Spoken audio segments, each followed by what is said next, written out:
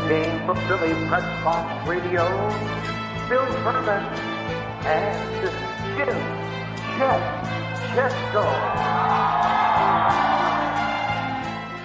It's Wednesday, June 10th, 2020. Welcome to the Philly Pressbox Radio Roundtable, brought to you by the Irish Rover Station House in Langhorne, PA, and Allstate Insurance in Westchester, PA. I'm Bill Furman. I'll be your host tonight, along with my partner, Jim Chet Chesko. Hey, Chet, it's been another crazy week in the world. Still no sports. Baseball negotiations seem to be continuing down the wrong path. When are we going to get this thing done? I'll tell you, with each passing day and no deal as we enter mid-June, it's less likely that there's going to be any sort of baseball season. We'll talk about that a bit later. But, you know, Bill, I've had to deal with my own personal problem, an issue, a very serious one. I was without cable TV on the home front midday Saturday till this afternoon. It was exactly 100 hours. Now, you got to remember, I'm a TV addict, so that was pretty rough. But they just did get it back this afternoon.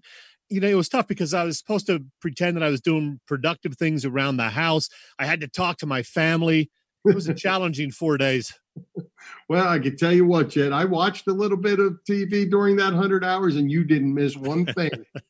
I was hoping to wipe out some of the stuff on my DVR. I got like 60 hours of great quality stuff on my DVR that I didn't get to watch Saturday and Sunday. Well, that might have been okay, DVR and something you actually like. I did actually watch the last two nights. I watched the 2008 Phillies-Dodgers series. A couple of those games were on, so I did watch that. And I'm going to tell you, watching Brad Lidge close out games 12 years later, he was still pretty good. Yeah, that was a lot of fun. I did not get to see any of that this time around, of course, because of the cable situation, but I think I know how it turns out. I'm not going to spoil it for you. Well, it's kind of like you and that Sixers basketball to watch it. Well, hey, you know, Chet, good news is the NHL and the NBA appear to be pushing forward. We're going to have great guests tonight. Returning to Philly Pressbox Radio, Inquirer.com Flyers beat writer Sam Carchidi will be joining us. In Bucks County, Courier Times Tom Moore will talk Sixers with us. So I really want to hear what these guys have to say. I know they're going to be tuned in to when the season's going to start, when things are going to go, and how they're going to go. I'm really interested to see how this goes. Yeah, two of our favorites, and it is going to be great to have Sam on with us live. I've interviewed him 4 times, I think, previously for the show, but with no live hockey commitments just yet anyway. He is able to join us right here live on the show for the very first time. And in addition to general hockey talk, he's got this great new book out. It's about the Flyers, of course, the Big 50, and he will talk about that with us at some point in the interview. So it's going to be fun. Yeah, I'm looking forward to it, like I said. And, you know, Chet, speaking of hockey, Mr. Hockey, birthday would have been today. Mr. Hockey, Gordie Howe. Really? How old would he have been? I believe he would have been 89 or 90. Yeah, we lost him, I guess, just, 2 years ago? And one of the all-time greats, certainly. Absolutely. Well, hey, Chet, while we're waiting on Sam, the news around the baseball, we're going to get into this once we finish Sam and the hockey, but, you know, this thing around certainly not going well, and it's like bad volleys back and forth, it seems. I'm going to save my rant for a little bit later on, but yeah, I'm not happy. I mean, they just keep throwing out these numbers. Well, let's do 114 games. Let's do 52 games. Let's go for 89. But yet they throw those numbers out, but they can't seem to agree on anything in terms of the money. I mean, they're all going to lose money, not make as much as they would have made otherwise. But, you know, it's the coronavirus. It's that kind of year. Suck it up for 1 year and keep the fans that you have, because otherwise you're going to lose a lot of them.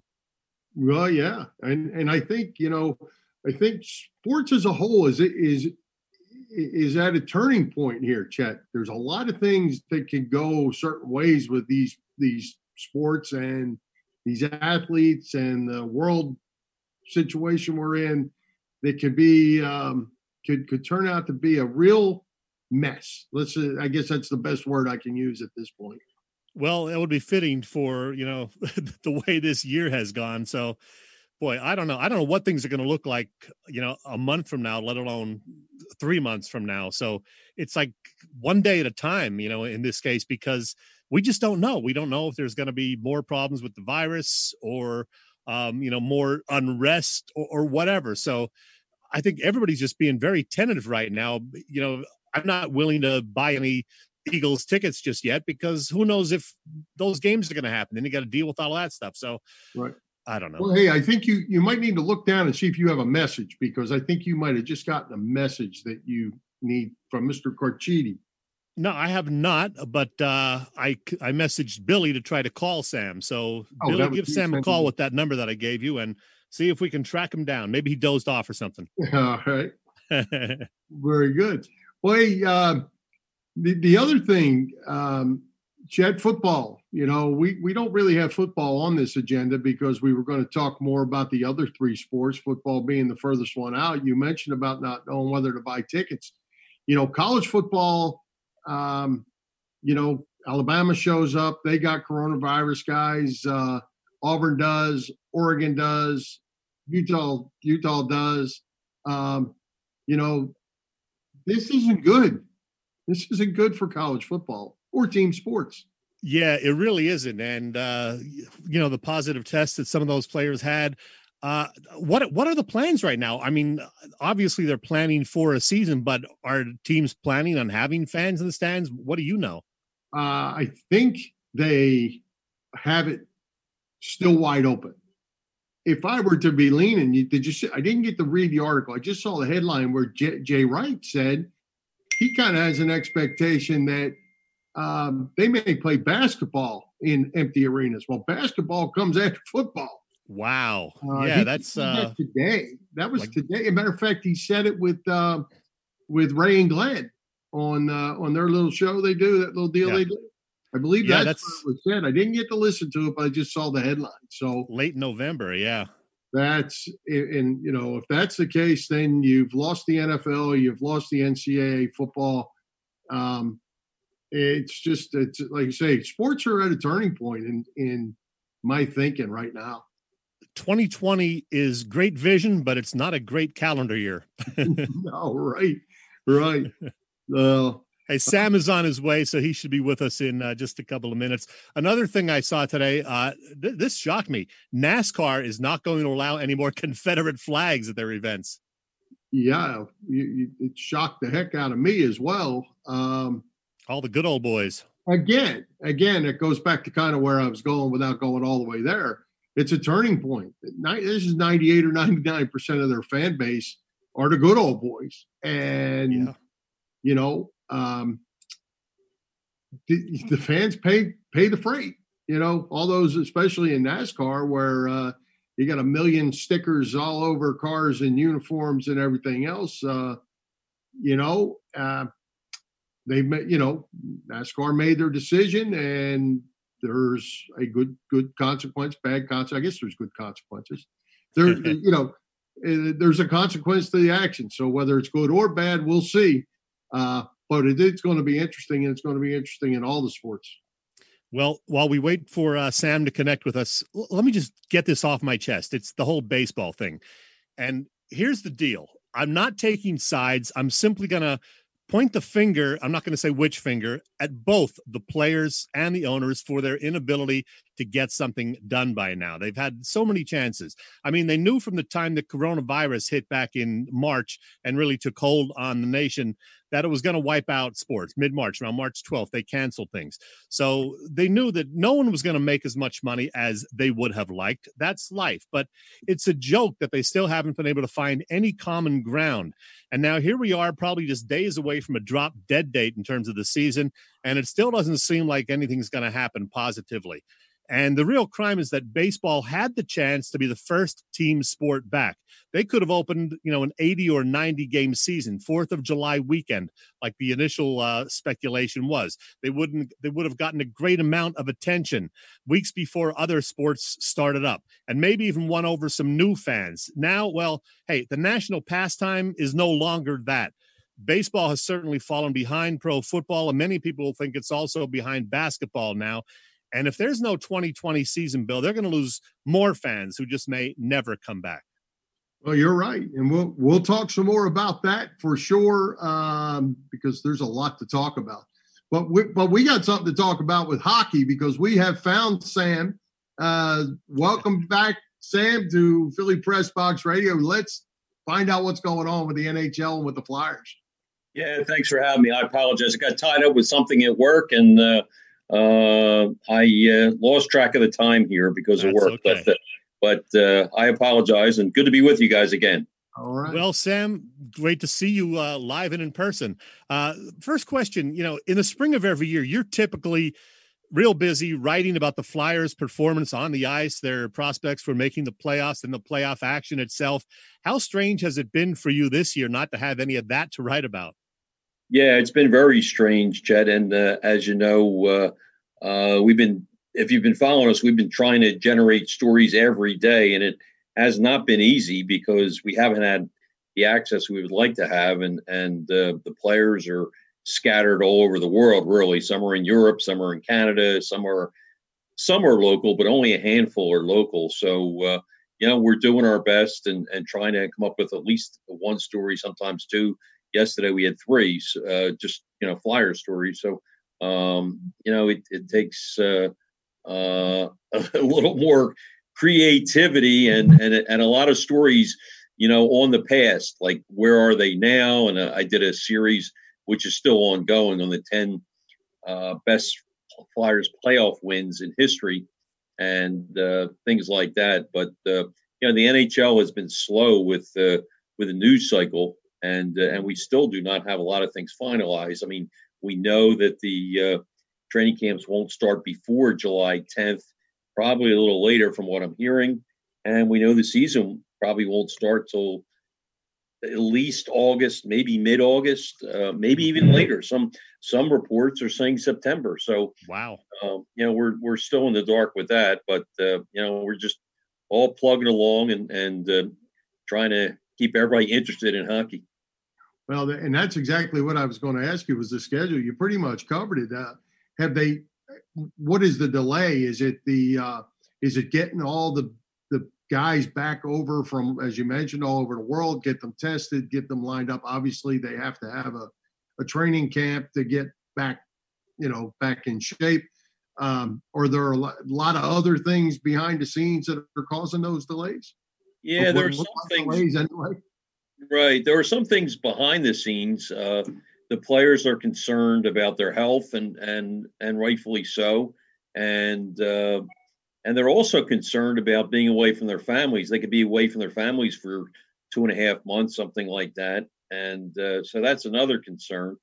But as far as the logistics, they have 2 hub cities that they're going to select, and they haven't picked them yet, as you know. And the reason for that, Gary Bettman said in a conference call the other day that they don't want to go ahead and pick a city, like let's just hypothetically say Las Vegas. They don't want to pick Las Vegas, and then by the time this tournament starts, that Las Vegas becomes a hotspot. So they want to make sure they don't want to announce the hub city until the last possible moment, just in case there's a breakout of coronavirus in that city. And I did talk to Bill Daly today. He's the deputy commissioner, and I asked him point blank. I said, you're talking about hub cities. But let's just say, hypothetically, the coronavirus is really under control when you have the Stanley Cup finals. Is there any possibility that the finals would be in the home cities of the 2 finalists? And is there a possibility that fans may be allowed in there? And he said, never say never, but that's not the way we're looking at it now. So at least there's a sliver of hope if everything's okay health-wise. And, of course, that's the major factor. Everything is okay health-wise. Maybe you'll see, I'm just throwing a number out there, 25, 50% of the fans there. But again, that's a long shot. And right now they are planning to have all the games, all the tournament games, including the finals, in the hub cities. Will that change down the road? As I said, he left a sliver of hope that could happen. But to me, the longer you wait on this, the chance of another outbreak is out there. So I'm a little surprised that they're delaying this so long. Yeah. Let's get it going. Well, Sam, the Flyers go into it as it stands as the 4th seed, but they could move up, based on that 3-game round robin setup with the Bruins, Lightning, and Capitals. The Flyers have nothing to lose in that case, am I right? Exactly right. I mean, they were the 4th seed. The way the season was going, I think they had a good chance to pass the Capitals. They were the hottest team in the league, as you know. When play was paused, they'd won 9 out of 10. And I'm really surprised the way the NHL set up this round robin, to be honest with you.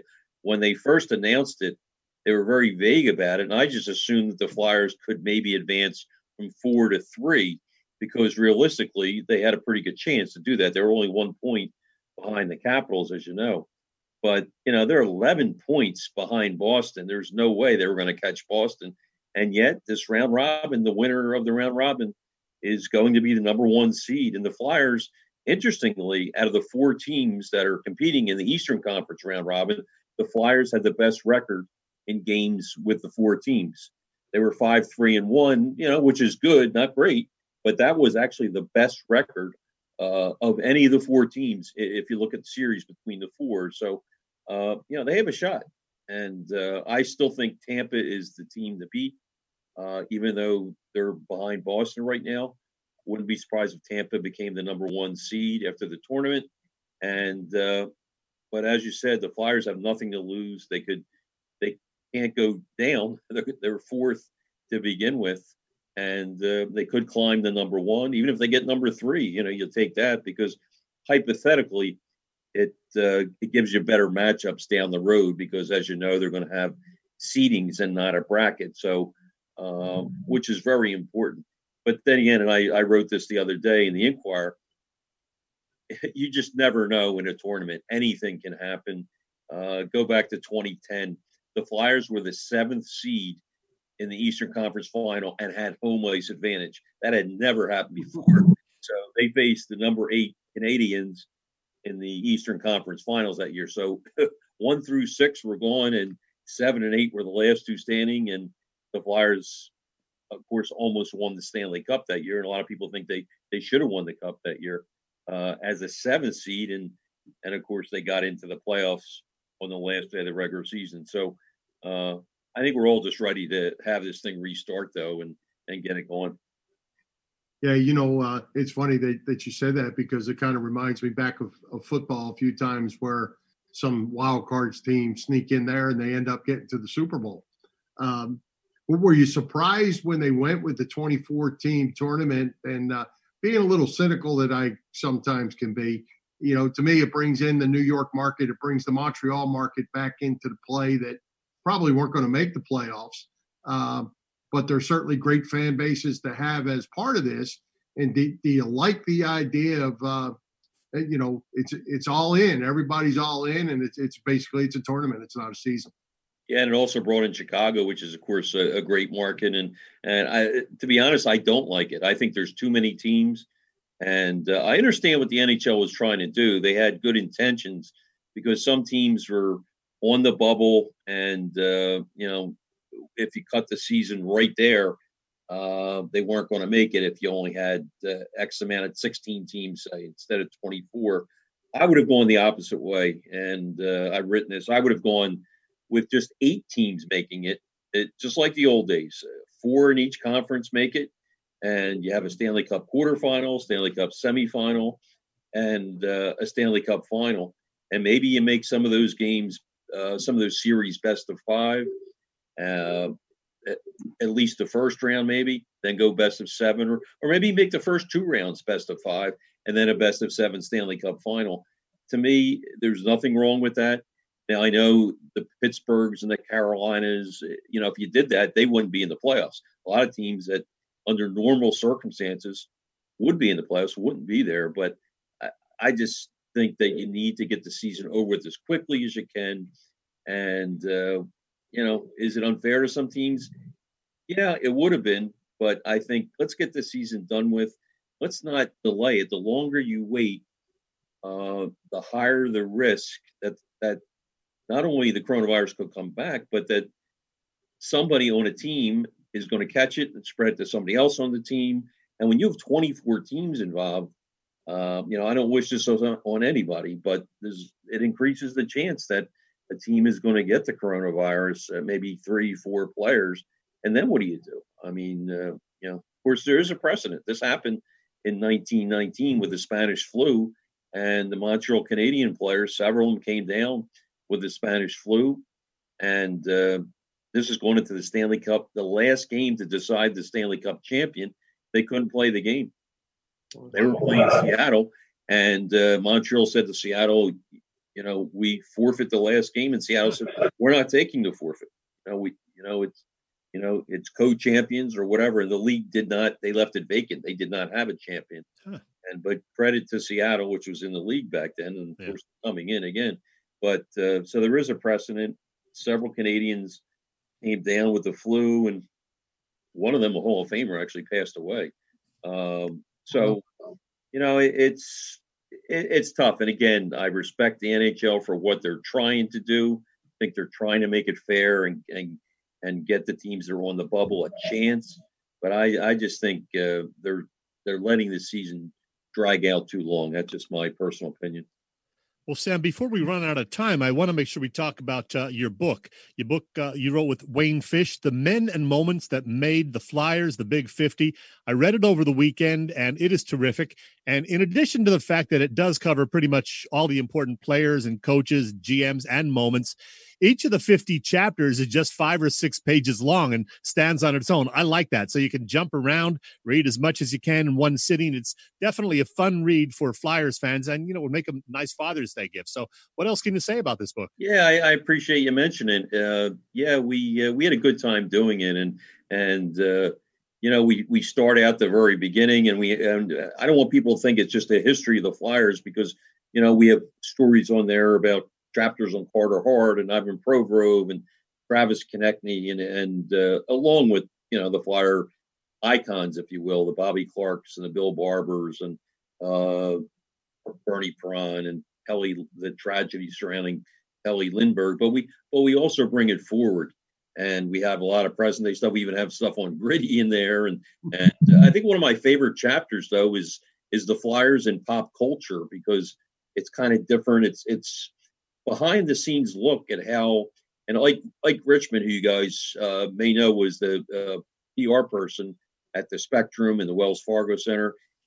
He's the guy that really is behind that. Like, if you see the Goldbergs, for instance, you'll see Flyers jerseys and Flyers shirts and Flyer pennants and all that. And we talk about how that happens. It's Always Sunny in Philadelphia. They've had shows dedicated to the Flyers, and on and on. Movies we talk about, and how the iconic Flyers logo has been spread. And so I enjoyed that chapter, and how famous people have moved that logo forward and spread it all over the world, not only in movies and TV shows, but famous rock bands or famous soloists like Billy Joel, wearing a Flyer jersey at a concert. There's a lot behind that to make that happen. And then, his video goes around the world. And of course, the Flyers logo goes around the world. So, it's most of the book is about hockey and, the behind the scenes stuff, the front office, but a lot of it, there's a lot of off the wall stuff like that. And Wayne Fish and Wayne, for those who don't know, has been covering the Flyers for 40 plus years, mostly at the Bucks County Courier. And, so we had a real good time putting it together. And I appreciate you giving us time to mention it. You can look it up on Amazon.com or Triumph.com. And that's right. I'm losing track all the time. Father's Day is coming up. So we should start promoting it again. I'm losing track of all the days here. I hear you. Well, hey, Sam, one final thing before we let you go. Oscar Lindblom, how's that all going? What's the update on Oscar, and is he doing well? Yeah, he had surgery, I guess about 3 months ago. And all reports are that he's making great progress. I don't know if you saw or not that yesterday he was the Flyers nominee for the Masterson Trophy. And that, of course, is given to somebody who has courage and perseverance. And I don't think anybody is more deserving than Oscar. And but he says that he can't wait till he gets back on the ice and is able to play again. So that just hearing him say that is very optimistic. And so our hearts and prayers really go out to him. He's such a great kid and 23-year-old who is very humble, always has a smile on his face, and just a team player. The players love him. And I mean, he was one of the most respected and beloved teammates, even obviously before this happened. It's not like the love for him just came out. He is so respected in that room. And he was having a breakout season too. I mean, obviously, we all care mostly, totally about all the medical problems that he's going through and battling the rare bone cancer. But, you kind of forget that, hey, when this diagnosis came about in December, he was tied with Travis Konechny as the leading goal scorer on the Flyers with 11 goals. He was probably headed to maybe a 30-goal season or close to it. And hey, Sam, one last thing before we let you go. You mentioned the Bucks County Courier-Times, and it made me think that our second guest is Tom Moore. And when Tom found out that you were on tonight, he said, Sam is a good dude. Helped me a lot when I started doing Flyers games a few years ago. So there. Oh, Tom's a great guy. Yeah, tell him I said hello. And he's a busy guy. He's covering almost every sport. I have an easy job compared to his because I just focus on hockey. He focuses on everything. So he's a great dude too. Please send him my best. Will do. Well, hey, Sam, thanks for taking the time to join us. Hopefully we get back together. We talk hockey when we're playing hockey. Sounds good. Anytime, guys. All right. Thanks, Sam. Thanks, Sam. Take care. All right. Hey, Chet, if you're looking for insurance in the tri-state area, we've got the spot for you. Allstate Insurance in Westchester, PA. Yes, we do, Bill. One of the best benefits of having an all-state insurance policy is getting a local agent like Dave Lavoie, who is dedicated to you. Building that personal relationship means you can work with someone who knows you and understands your family's needs, someone you can call when you have questions or need help. Dave is dedicated to protecting what is most important to you and your family. Call Dave today at Allstate in Westchester, Pennsylvania. The phone number 610-430-0700. Once again, 610-430-0700. And Bill, we have this advice now for Major League Baseball owners and the Players Association. Come on, people now, smile on your brother, everybody get together, try to love one another right now. I don't know how much of that we're getting out of that bunch, but hey, Chet, I'll tell you what we're going to do is we're going to come back to baseball because we have to talk a little basketball. The NBA has a plan to get started as well. They actually plan to finish the season somehow. So let's get the lowdown from, as you've just mentioned, the Sam, Bucks County Courier-Times, Tom Moore. Tom, welcome back to Philly Pressbox Radio. Great to be here. Thank you. Hey, Tom, we can't see your face just yet, but hopefully that'll change. We don't see your smiling face. Huh. Well, we hear you. Yeah. We hear you. Hold on a second. We're working on it. We got our best guy working on that. Anyway, Tom, I don't know if you heard, but we just had Sam Carchidi on, and he said you're a pretty good dude, too. He said you have a tougher job than him because you're covering all the sports right now, writing about everything, and Sam just has to deal with hockey. Yeah. There's Tom Moore. Yeah, I don't know what the deal was. I'm on daily meetings for work, and I never had a problem, and all of a sudden I was there, and then I disappeared. But there you are. Yeah, Sam was really helpful when I did Flyers games 2 and 3 years ago. The other 3 sports you can kind of follow, reasonably well, but the Flyers is just a totally different animal. Yeah. So he was very helpful, and patient when I would ask questions and things like that. And I know him from before when he used to do the Phillies and some other stuff anyway. So the Flyers writers are a bunch of good dudes, I have to say. There you go. Tom, Sam just told us, kind of gave us the schedule lowdown on hockey. Quite honestly, it's a little disappointing. It's pushing way out further than certainly what I was thinking. It looks like, what's the plan for hoops? When is this thing going to happen? Yeah, it sounds like it is, but it's Bill. It's camps are going to start at the end of June. The season's going to start apparently at the end of July. Mid-August, the playoffs will start, but the finals could possibly end as late as October 12th. and then they want the following season starting December 1st already. No. So for the teams that make a deep playoff run, that's you're going to have like a month off. It's going to be really, really short. Now, I guess one advantage would be they're going to try to condense the 2020-21 season, I guess, to allow NBA players to play in the Olympics with them pushed back. So that's probably going to be a shorter season. I personally, I don't understand necessarily. I would have wiped out the rest of the regular season. I wouldn't have done the 8 games of the regular season. I wouldn't have done the other teams, the next 6 teams that are still close to the 8th spot within whatever it is, 6 games of the 8th spot, allowing them to play. That would have saved, 2 weeks or so. But they're going to have to make some concessions clearly, down the road because, I heard, and I think it's interesting that the NBA likes the idea of competing 2 more months against baseball and 2 less months against the NFL, which makes a lot of sense. Now, the way baseball is going, as you guys were saying, who knows what's happening, and they may end up having a 50-game season or something. I mean, it's crazy that they can't work this out. Both sides they have no common sense, that no idea of what reality is anyway. Yeah. But yes, basketball is going to be uncharted waters. And next year, maybe 65, 70 games, try to compress it a little bit. They're going to have best of 7 playoffs and everything after I guess the deal is if there's any teams, if a 9th place team is within 4 games of an 8th place team, they'll have a play-in games. And in that scenario, the 9th place team to get that 8th spot would have to beat the 8th place team twice, 2 in a row. I mean, it just seems like so much extra work and everything. I guess it's trying to give everybody a chance. But I mean, at this point, when teams have played 63 to 67 games, I think everybody pretty much knows who teams are and where they fit in among the NBA landscape.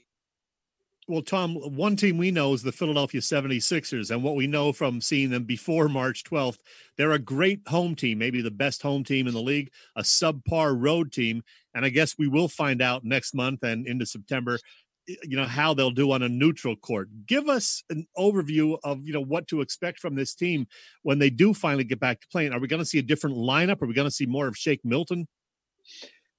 Yeah, when Brett Brown about 3 weeks ago had a Zoom call with us on a Friday afternoon for an hour, and he said, don't expect a lot of changes. It's because it's going to happen fast, and it's not going to be.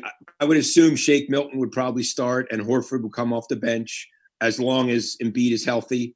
Embiid was hurt, so that allowed Horford to go back in the starting lineup, prior to the March 11 suspension of play. But yeah, I mean, I think it's pretty obvious, but it all comes down to Embiid, who's never been healthy, and or in top condition for the playoffs, and Simmons. Is he willing to shoot shots outside of 6 feet?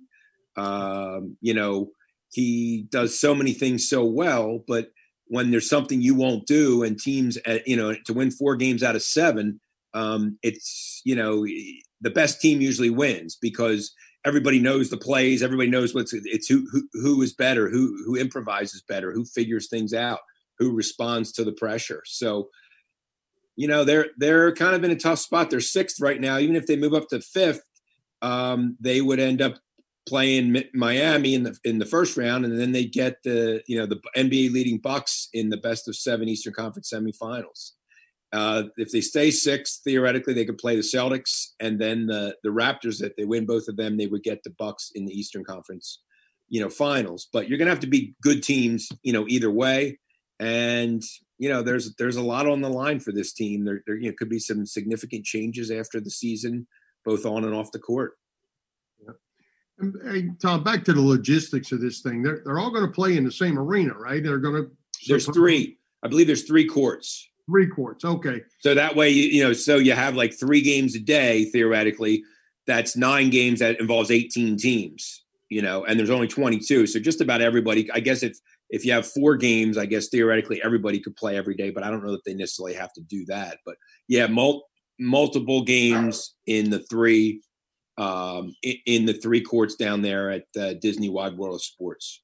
Okay, that's what I was wondering, because I was wondering if they were just going to have to play. I thought it was only one arena where they would play from 8 in the morning till 10 at night or something like a. Yeah, that would be tough. But yeah, there's 3. And the thing that makes it easier is, without having fans, you can play in courts where there's only room for a couple hundred people, because you don't really need. You have trainers, and I don't even know if the media will be allowed in. We'll watch on closed circuit. We don't know if there's going to be on venue ability, and interviewing ability, or it could be like this. Even if you're there, if everybody's supposed to stay 6 feet apart, logistically, like the Eagles, how in the world are they going to fit 350 media members in that press box, stay 6 feet apart, and then do interviews? I don't see how it's going to happen.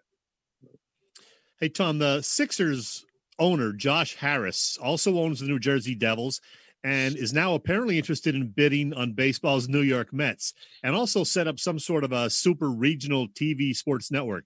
It's a weird combination of teams. Could this work? I don't know. I mean, I don't know a lot of people that are Devils and Sixers fans right off the bat, let alone throw in the Mets. Maybe Mets and Devils, but if there are more than 20 people, in the Eastern United States that are fans of those 3 teams, I would be surprised. I don't know. I mean, rarely do owners lose money when they buy, major 4, the 4 major sports. Mm-hmm. You see what they pay for them, and you see Harold Katz bought the Sixers for like $15 million in 1982 and sold them for like $150 million in 96, I guess it was, to Comcast. And Josh, and then when Josh Harris bought them, their value is, approaching the 1 billion mark. They are excellent investments. They don't lose money. So whatever you pay, unless there's some massive something happens or there's some incredible correction, it's a good investment if you have that kind of paper. Hey, Tom, I have to get back to this whole logistics thing because it's driving me crazy. So what's your take on playing in empty arenas? Nobody's the home team. There's no crowd. I guess I feel like it's a money grab. It's just a money grab, and not. It's not basketball. It's not going to be the real thing. It's going to be like going to a practice game.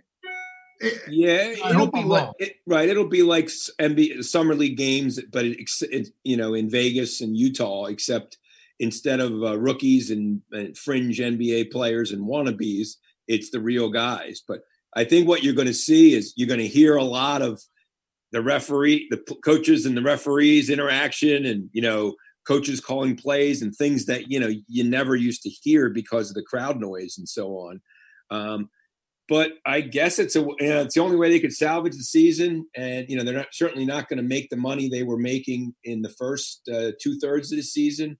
But I guess it's a way. The NBA has always crowned a champion since the league started in 1947. They had lockouts where they only played 50 and 66 games, but they've always crowned a champion. The NHL didn't the 1 year. They had the 1 year they lost the whole year. So I guess it's something that they're bound and determined to do. But yeah, it's going to be different. It's going to be like a variation of the same game, but it's not the same. I mean, I guess if you're the Sixers and you're the 6th seed, you're happy in a way because you weren't going to have home court advantage in any round. So now there's no Game 7 on the road. I mean, it's in Orlando, but it's the road for everybody. So in that respect, it's a good thing, but it is going to be really weird, Bill. It is indeed. Hey, I want to switch it up and squeeze in a little football talk. We're assuming there will be an NFL season, maybe with fans. We'll see. But it's the sense of a lot of observers, Tom, that the Cowboys had a better offseason than the Eagles and are now the favorites in the NFC East.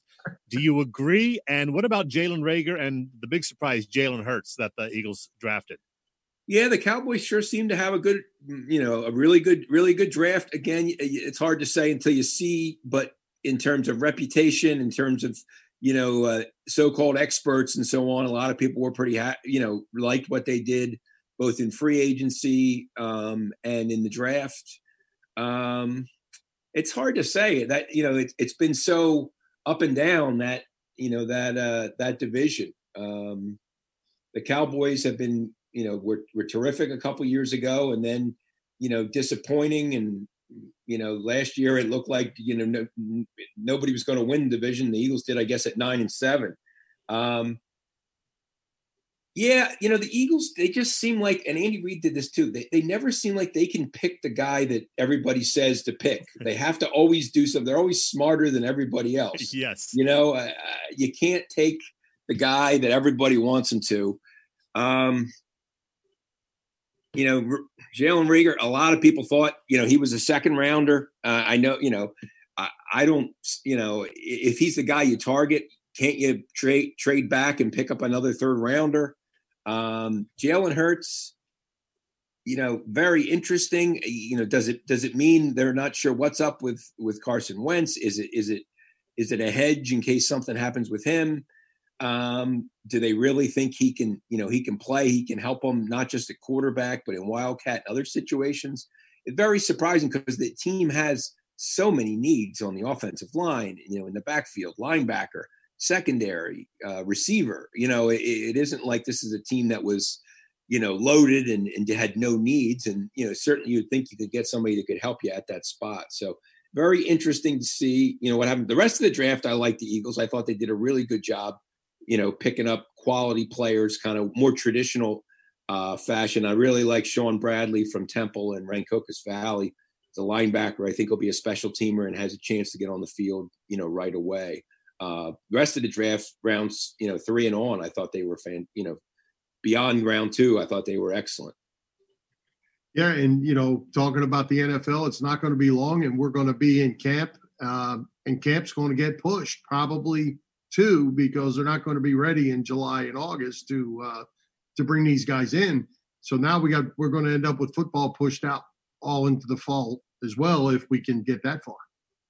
Yeah. I think they've made some concessions, and they've given a lot of teams the same bye week, later in the season, with the idea that if one of the first couple of weeks gets washed out, that way they can accommodate at least 1 week's worth of games. But yeah, I would be surprised if, the Sunday after Labor Day, if all the games are all ahead full. I just think that's awfully quick to do that. Will they be able to salvage a 16-game season? Will they push their season back? What will they short? What will they do? I mean, I don't know. I don't know at this point. But I agree, Bill. It just seems like a stretch to think everything's going to proceed on schedule and with fans. Maybe eventually there'll be some fans in the stands, but I don't know that you're going to see even, let's say, 35, half of the crowd, 35,000 at the link for the Eagles home opener. It just seems too pie in the sky at this point. Yep. All right. Final thing from me, Tom, and I did give you a heads up that I was going to ask you about this. There are a lot of lists being made these days. So, Tom, let me get one from you. The 5 greatest Philadelphia 76ers since 1970. So no Wilt, no Hal Greer. Yeah, I know. It's funny you say it because I looked up Hal Greer. He played a few years in the 70s, but he was mainly a 60s guy. You're right. Let's go number 5. Let's go Andrew Toney. I know he only had like 4, really, really good years, but boy, that guy, the Boston Strangler, he could really score. Number 4, let's go Mo Cheeks, one of my favorite, probably my favorite NBA person. I covered 1 year as a player and 3.5 years as a coach. Never, if he had a bad day, never took it out on the media. Only Sixers coach of the 15 I've covered that did that. And laughed at my jokes too, which is very important. Let's see here. Top 3. Yeah. Well, all right. You know what? Yeah. Let's go. Number 3. Let's go Charles Barkley. Number 2, Allen Iverson. and number 1, Julius Erving. Wow. Tom, I had the exact same top 3. I had at number 4, Moses Malone. Yeah, I know. I thought of that too. I know he was only here a short time the first go round, but I had him 4, he made the 5. Difference. I know. Tony 6. Yeah, I considered him, and you can make a strong case.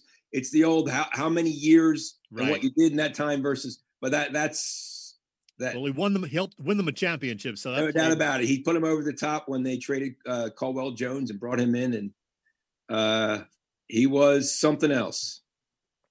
Yes, sir. Well, hey, Tom, we have run out of time already, but we certainly appreciate you taking the time to come on with us and let us know what's going on, and hopefully we get back to playing ball. Well, I prefer the phone stuff because people always tell me I have a great face for radio, and unfortunately now, you see that's definitely the case. So thanks a lot, guys. Anytime. We hear that all the time. Thanks, Tom. Take care. Hey, Chet, let's take another quick break and thank our friends at the PPCC 118 Raz Room. They post great sports memorabilia on their Facebook page so people can take a chance of winning something they may not be able to afford or have access to. All items come with certificates of authenticity. They continue to run out great autographed memorabilia for all the Philly teams and more. There are only 21 lines available, so your chances of winning are 1 in 21. Pretty good odds. Check out their Facebook page. Like it or follow it. It's PPCC 118 Raz Room. That's right, PPCC 118 Raz Room on Facebook. I've been holding out so long. I've been sleeping all alone. Lord, I miss you. That, of course, is the Rolling Stones, and that song is from the album Some Girls, which was released 42 years ago yesterday. How's that possible? 42 years, Bill? I don't know, Chet. I just don't know. But you know what I do know, and this goes along with that 42 years. On June the 10th of 1976, which I believe is 44 years, I was walking down the graduation aisle. Ah. The night 44 years ago. So how did that happen? Yeah, tell me about it. Well, speaking of those kind of things, tomorrow, June 11th, 18 years ago, in 2002, American Idol premiered. Did you ever watch American Idol? I know you watch The Voice once in a while. How about American Idol? No. Kelly Clarkson, come on. Yeah, there might have been 1 or 2 along the way, only because my wife might have been watching it. But so, hey, and speaking of that, on Friday, since we're talking things like that, it happens to be Mary Furman's 38th wedding anniversary. Oh. Now, that's with you, right? Well, yeah. You said it's her anniversary. What about you? Oh, it's my She's a lucky woman, I guess. We get the switch there. All right. Hey, great guest tonight, and Sam Carchidi, Tom Moore. Who's coming to Philly Pressbox Radio next week? Let's do it. Well, it's not etched in stone yet, so usually I don't like to say if it's not etched in stone. I'm going to be hopeful and say it's going to happen. If all goes well, we will have Crystal Rich joining us. We know Crystal from NBC Sports Philly, and she and Tyrone doing Sixers Outsider after Sixers games when they are, in fact, playing games. So she's hoping to be able to join us live next week. If she can't do it live, she'll pre-tape, but either way, we're hoping, and it's going to happen, I think. Crystal Rich joining us next week, maybe a second guest too, who knows. All right, sounds good. Hey, let's get back to baseball for just a few minutes, because we kind of got switched up there. Are you done with your rant? Do you have some more to say about how this thing is going down or not going down? And if you had to point whichever finger you're going to point, which one are you pointing it at the most? Yeah, probably I'm still going to point it a little more at the owners, because, I mean, they have a lot of money. And then the Cardinals owner said the stupid thing the other day. Well, there's not a whole lot of profit in baseball these days. He's the guy who bought a team for $150 million, and now it's worth like $2.1 billion or something. So it went up like 14 or 15 times the price. So yeah, there's profit in baseball still. It may not be the number one sport anymore, but they're still making money, trust me. And I think the owners should make a little more in terms of concessions. I'm not saying it's all their fault, but if I had to point a finger at one of them, I'm going to say the owners. Well, I certainly understand from the owner's standpoint, but the biggest problem I have with again, I think I read the latest one. There's one that comes out every day. Oh, yeah, I know. Every other day. The exact one, but I think I do. There's still no recovery for the player that gets hurt. What about this career-ending injury to a player that is playing for 30% of his pay or whatever the right number ends up being? He doesn't get that money back ever. Pitchers are fragile dudes with those arms and elbows and things like that. So I certainly see that from the player standpoint. The other thing I read is that the owners want them to sign a health waiver related to the coronavirus. And there wasn't a lot of detail, wasn't any detail in that, but they called it a health waiver. And I'm not signing that. I got to be honest, I'm trying not to read all of the fine details about it. There's just so much, and I just want to avoid the minutia. I just want to hear an announcement that we're going to start play on July 10th, and we're going to have an 80-game season. I just want it to get to that point. Or, if need be, we're not going to have a season this year. I don't want to hear that, but I'm tired of the every other day proposals, this many games, that many games, this percentage cut. Just make some kind of decision. And I do think it's going to have to come in the next week because, it's going to be July before you know it. Oh, yeah. And I think, I guess the thing that bugs me is why play each volley out in the media? Get behind the doors, beat each other up, throw out the dead bodies, whatever you got to do. Just get the deal done. And we don't really, you say you don't want to read it. We don't need to know it. It's none of our business. It's millionaires and billionaires fighting with each other. And all we want to do is prop up, get a cold one and a hot dog and watch ball game.